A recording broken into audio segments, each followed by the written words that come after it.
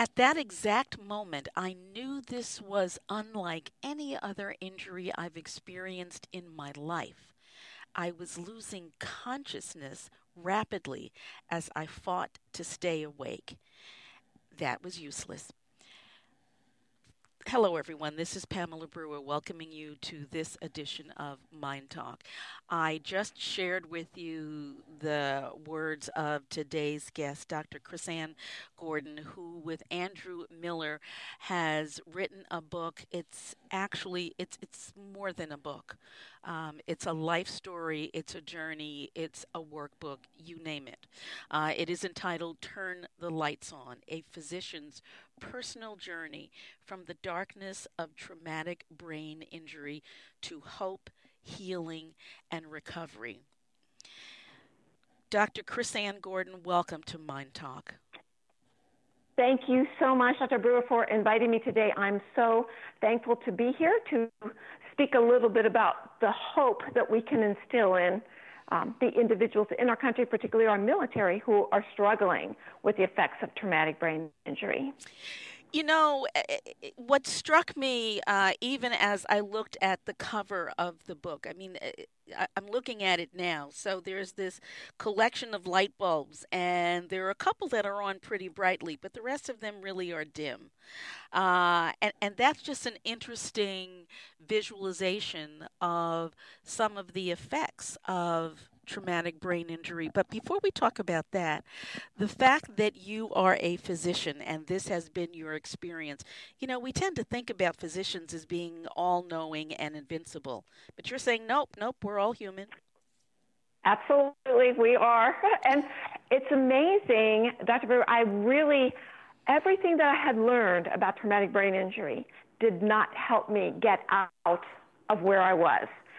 That's what I found so interesting. You know, I had to be kind of on the inside, fighting my way out, thinking, you know, the normal therapies and medications that were not helping my brain.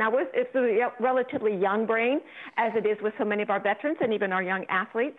And so what we do in rehab often is use techniques for the 70 or 80-year-old stroke. This is not the same injury and not the same brain. So it was, I think, my boot camp. They say for everything that happens to you, there's a reason. And my reason for having this was so that 10 years later, when I began speaking to my first veteran coming back from Iraq and Afghanistan, I knew immediately what was going on. And I was able to relate to them and them to me. You know, they realized they were not crazy. You know, this is actually something that can happen. And they also realized that they can come out the other side. And I think that was my main reason for writing this book, to instill hope in our young veterans, in their families, in their caregivers, you know, so that they realize that, yeah, this is kind of a long journey, or could be, but there are great rewards for keeping at it. I want to take you back actually to the beginning of Turn the Lights On. You were doing something fairly innocuous, as many of us are when we sustain a fall. You were putting away Christmas ornaments. Just a thing. And then what happened? Well, you know, it was forgetting all of physics. You know, I'm pushing a lot of Christmas china back underneath the crawl space and realized that it went from carpet to cement really quickly. and suddenly, as I'm pushing and forcing this box underneath the crawl space, my head literally hit a brick wall. And as you mentioned at the beginning, right away I knew this was different. And right away I knew I was losing consciousness and did not want to do that, of course. And as a physician, my last few thoughts are, how am I going to get out of this? Am I going to be a quad? Am I going to be able to stick? And that was it. Lights were out. And I was a former emergency physician before I became a rehab specialist. And all I could think of is how many times in the ER you use the phrase, lights out, nobody home, you know, dim bulb, not working. That's exactly how the brain feels. It is unlike any other organ. It is an electric organ. It acts like a computer. And literally my computer was crashing instantaneously. And I have to say, I want to say odd, but maybe that's not quite the word. Experience when you know something is going on and you want to stop it, but you can't stop it, and you're a physician to boot, so everybody expects you to be able to stop and fix everything all the time. I know, it's true. And I will tell you that fast forward a decade later, again, when I began working with our young veterans from the global war on terror, I'm thinking I could barely function for several weeks thereafter. And these young men and women, have to get up immediately and collect a combat zone where maybe they have lost a good friend, a brother or sister in arms, where they may actually have to pick up body parts of that friend of theirs and continue on. And I honestly don't know how they are able to do it. I do want to point out to all of them who may be listening to your report, is by the time I got to the ER, like several hours later, I had a normal MRI too. And I could not speak. I could not see. I had no feeling on the right side of my body. And I was lucky because my colleagues at the ER realized, no, she's not faking. If she's not speaking, there's an issue. But so many times, as you remember at the beginning of the Iraq and Afghanistan conflicts, when our young soldiers and airmen and Marines were coming back, they were told, oh, this may be psychosomatic. Yes. They're just trying to, get some disability. No, I really feel that's why I decided to write this book, to be that voice for them. No, you can have a normal MRI. We now know we need special diffusion tensor imaging or functional MRIs or PET scans, very specialized testing to find the injury again in a young brain from what is quote unquote mild traumatic brain injury. And you and I know there's nothing mild about it, that's for sure.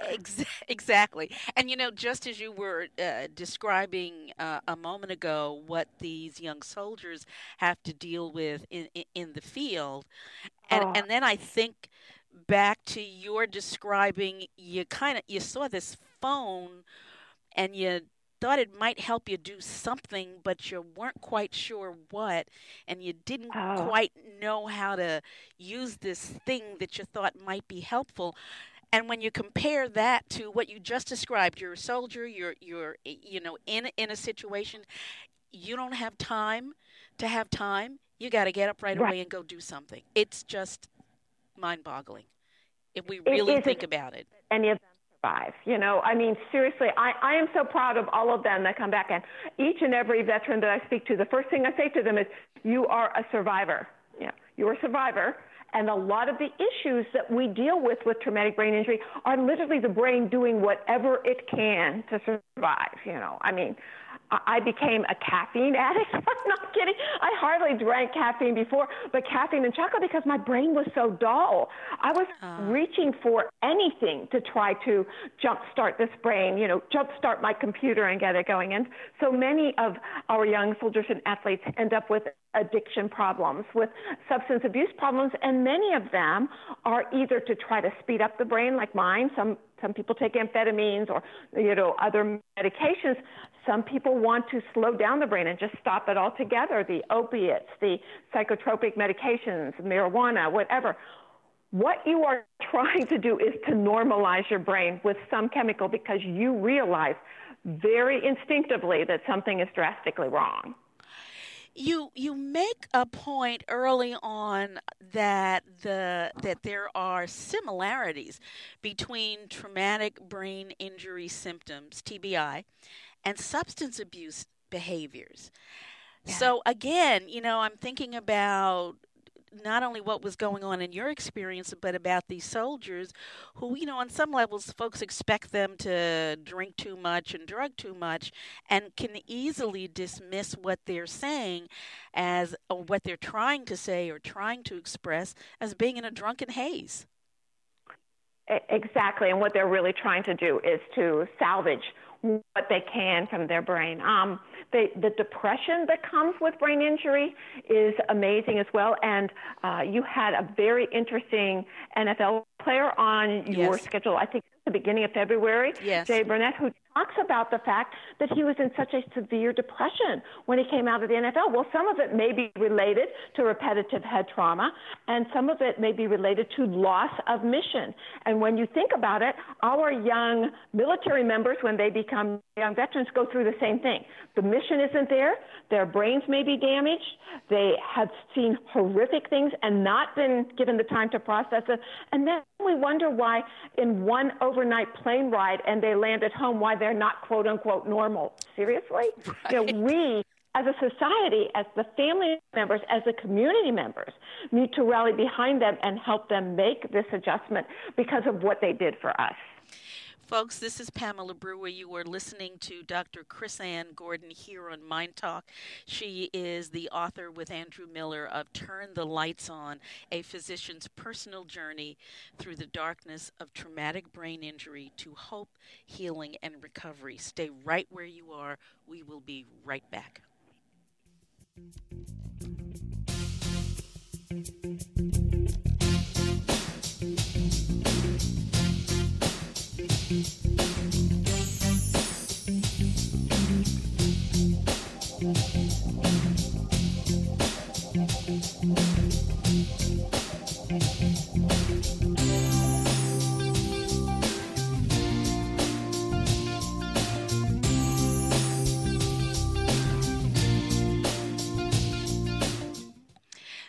Dr. Gordon, talk to us about some of the symptoms of a traumatic brain injury that can get mischaracterized or misdiagnosed for something else. What are some of the common symptoms? Oh, surely. Yes. First of all, headache is very common. Of course, you've got a brain that's been damaged. There are all sorts of chemical reactions going on in that brain and blood flow reactions, and it isn't normal. And almost all of us get some form of headache. I was very lucky because I just kind of had the dull headache that never got too bad versus so many of our young veterans who get into migraine-like issues with very difficult vascular changes, which is what a migraine is, that lead to both visual symptoms, nausea, total fatigue, and really an inability to think. I mean, when your brain is taken out, you really lose all function. And I think headache is definitely number one of the hallmarks.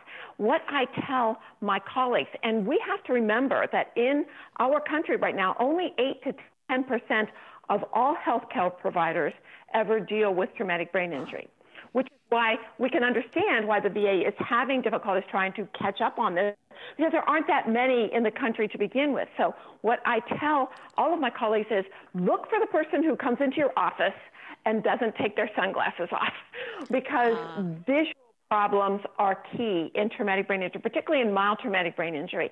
And the ability to accommodate, to filter light out, to kind of change the pupil reaction filter is gone. Mine is still gone. I mean, I still wear sunglasses even on a cloudy day here in Ohio. You lose that ability. So I think that that's one of the major hallmarks. I also think that because of the vision problems, and these have been proven by researchers throughout the country, Michael Lipton, Dr. Lipton at Albert Einstein College of Medicine in the Bronx showed this very clearly. The whole visual system is messed up. We know that there are 72 different parts of the brain that kind of react to help you see. And so it's very easy for one or multiple of those particular areas to be affected. So I think that one of the things I learned, one of the keys in rehab, Dr. Brewer, was the fact that we have to attack the vision first. We have to help them with vision first, because you cannot relearn what you can't see. We know the three areas are vision, memory loss, short-term memory loss, unable to find your way around your hometown because the little mapping skills in the brain are like about the size of a dime, and it seems to be very close to the epicenter of where the blast injury, the IED, the improvised explosive device blasts that our young soldiers deal with, that usually wipes out the mapping skills and the naming. You can recognize a face, but not the name. And how horrible is that for a veteran coming back from the war zone and not being able to remember the names of their friends or even family members? So all of these issues, the vision, the memory, the ability to process new information, headaches, and even balance issues are all part of this conglomeration of what we call mild brain injury. Yeah, it is pretty amazing that we refer to it as mild. You know, it was interesting to hear you talk about sunglasses, just wearing sunglasses. If you see somebody Yes. coming into your office and they're wearing sunglasses, maybe there's been some brain injury. When at Yes. least part of the reality, depending on what that person looks like and how they're dressed, if they're wearing sunglasses indoors, the thought, at least for some, is up, they're on drugs. They're I drunk, know. they're It's a using, there's very key something. point. Yes. Very key point. And so many of the young veterans that I'm sure in your practice, you say, they love the reflector glass because then you can't even see. They don't want you to see that they're damaged because in the Army, in the military, they talk about this resilience, just bury it, move on, keep going. Don't tell anybody that you're quote unquote weak. Now, I don't know how you get better if you don't realize there's a problem. Exactly. We need to realize that this is an issue. It is a medical issue. It needs to be addressed as a medical problem. And all of the toughening up resilience in the world does not bring your brain back. You make a really interesting, you make many interesting points, but you reference a neuropsychologist at Boston University, Dr. Robert Stern, who said that in football, one has to expect that almost every play of every game and every practice, they're going to be hitting their heads against each other. And he likens that to the equivalent of driving a car at 35 miles per hour into a brick wall between 1,000 and 1,500 times per year. What are we doing with our young people who are playing football? I know. It's really true. As a matter of fact, one of my favorite presentations of all time is traumatic brain injury from the battlefield to the playing field, because there are similarities in the fact that both our athletes and our veterans are really the most fit individuals in our nation. I mean, physically fit. There's not obesity, hypertension, heart disease. By definition, there's a fit. So why are we not protecting the brain? I think there should be brain exercises in both the military and in the NFL, even NCAA or in high school. They seem to be doing a much better job. So hopefully it will filter up the chain with that. But we really need better studies before everybody starts with football, definitely before anybody even starts with boot camp. To see what the brain is capable of, because there's so many things. Well, we only worry about the military members who are injured in combat. What about all the people that are injured when you learn to jump out of an airplane? Right. Let me tell you, our paratroopers, our rangers, you do not land perfectly for about the first, 20 times. I mean, we need to begin at the beginning, before they begin in training, and check them before and after deployments as well. You talked about your own personal life, in which you say that you were used to working 24 to 36-hour shifts. So that wasn't great. But right. that's what you were doing. And you right. said it averages out to about 17 hours of work per day, 6 days a week. So again, this doctor was not the doctor treating the doctor well. But then you talk about post the TBI that you had to struggle to get back to, and now I'm going to quote because it was so striking for me, even a 10-hour workday.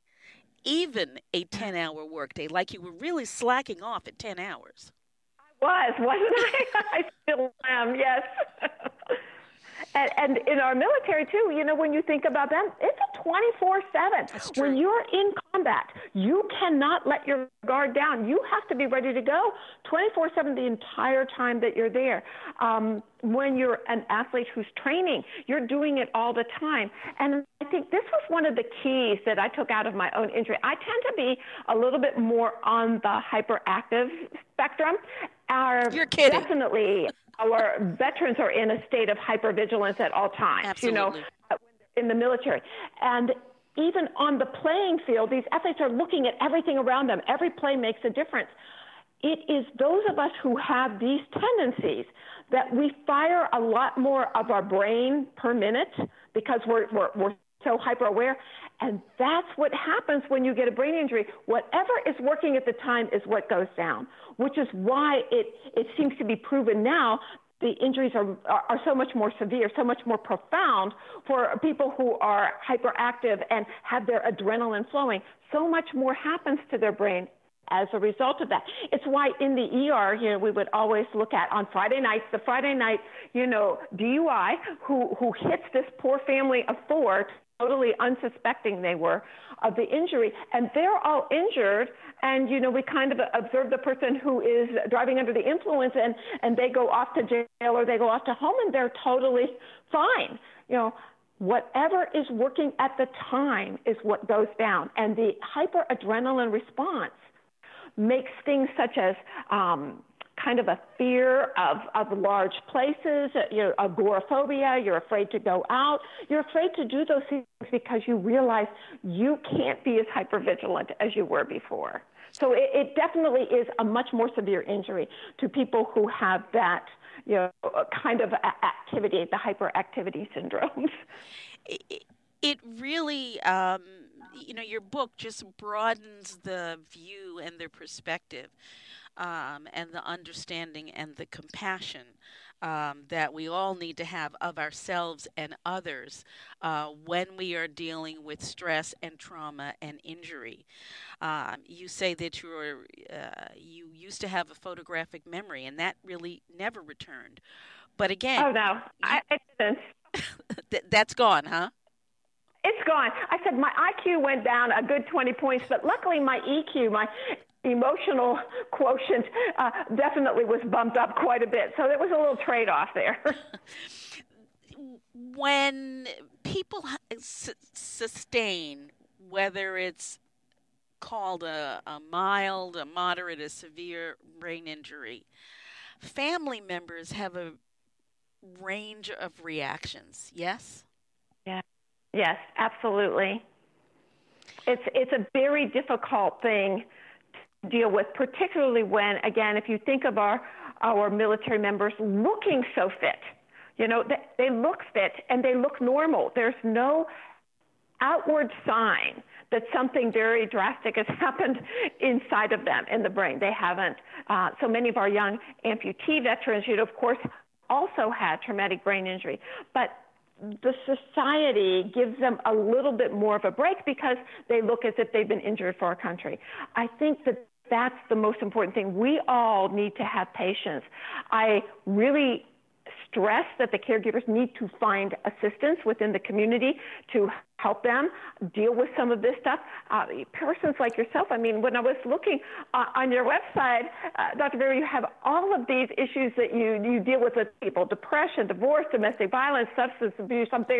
This is what happens to a brain that's injured. All of these particular things need to be assessed and need to be treated, but you can't just treat the patient. You have to treat the family. Interesting. And today, and perhaps my bias is showing, but in today's world where so much of treatment, at least medical treatment, is insurance company driven, you have less and less time, at least technically, to work with the patient, let alone with their family. Absolutely, and we do need to change that. And that is not just your bias. I think that's a bias of an entire healthcare community for sure. Okay, I think I feel better. Definitely. We're going to take a break, and when we come back, we will continue our conversation, folks, with Dr. Chrisanne Gordon, author of Turn the Lights On. We'll be right back.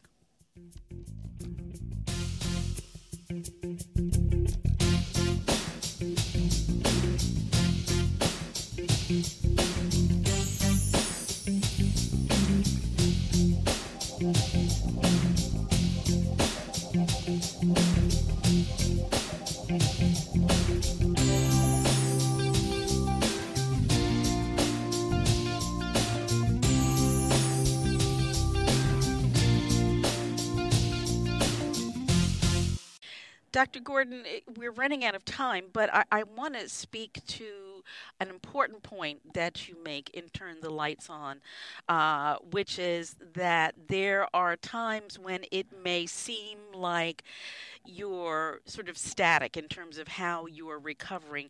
And then there are times when, as you described it, after taking a particular medication, which is not a magic cure for everyone, but you described it as it felt like a light switch was being hit. And then you could see, and then you could speak, and it just kind of happened all of a sudden. Right. Yes. That is one of the most important points in the book, and that is do not get discouraged. Again, the brain acts like an electric circuit. That's what it is. That's what we're finding. The chemicals, the electricity that goes on in the brain. So as opposed to like an injury, a muscle injury, where you can notice progress in rehab day in and day out or week after week, you do not do that in a brain injury, so do not get discouraged. I worked so hard trying to be able to speak again, and by that I mean I was on my Mac computer kind of listening to the Gettysburg Address and reading it and trying to speak it because it was deep in my long-term memory. I couldn't do it until the moment I could. It's not like I formulated little vowels or little consonants and got so much. No, I could not do it until I very slowly said 4 scores and several years ago. It is amazing. And that was when I mentioned at the beginning of this interview, as a physician, what I had learned was not at all what I was experiencing. So I do want to tell, particularly our young heroes, our young, very healthy individuals with brain injury, keep trying. It is very difficult to plot your progress. It will happen all of a sudden. And interestingly enough, I mean, from the moment I could speak, I never went back to being unable to speak. And I would, within about another month, I was able to speak much more fluently, much quicker, made a lot more sense than I did. That is a hallmark of this. Do not give up. I tell so many of the young vets who contact us via our website or contact me at my private practice, you know, when they contact us, when they contact you, they're in the eye of a hurricane. You know, they've been through heaven knows how many blast injuries, how much trauma they've been through, and now they're still.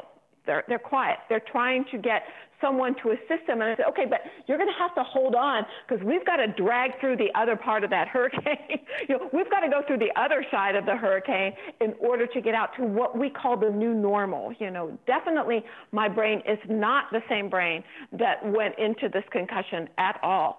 And although I struggled with that for a little bit of time, I just had to accept that this is my new normal. The old me would not be on this radio speaking to you. I was much more of an introvert, but now I'm like an extrovert for a cause. I think this is my mission to give a voice for those young people with traumatic brain injury who have literally lost theirs.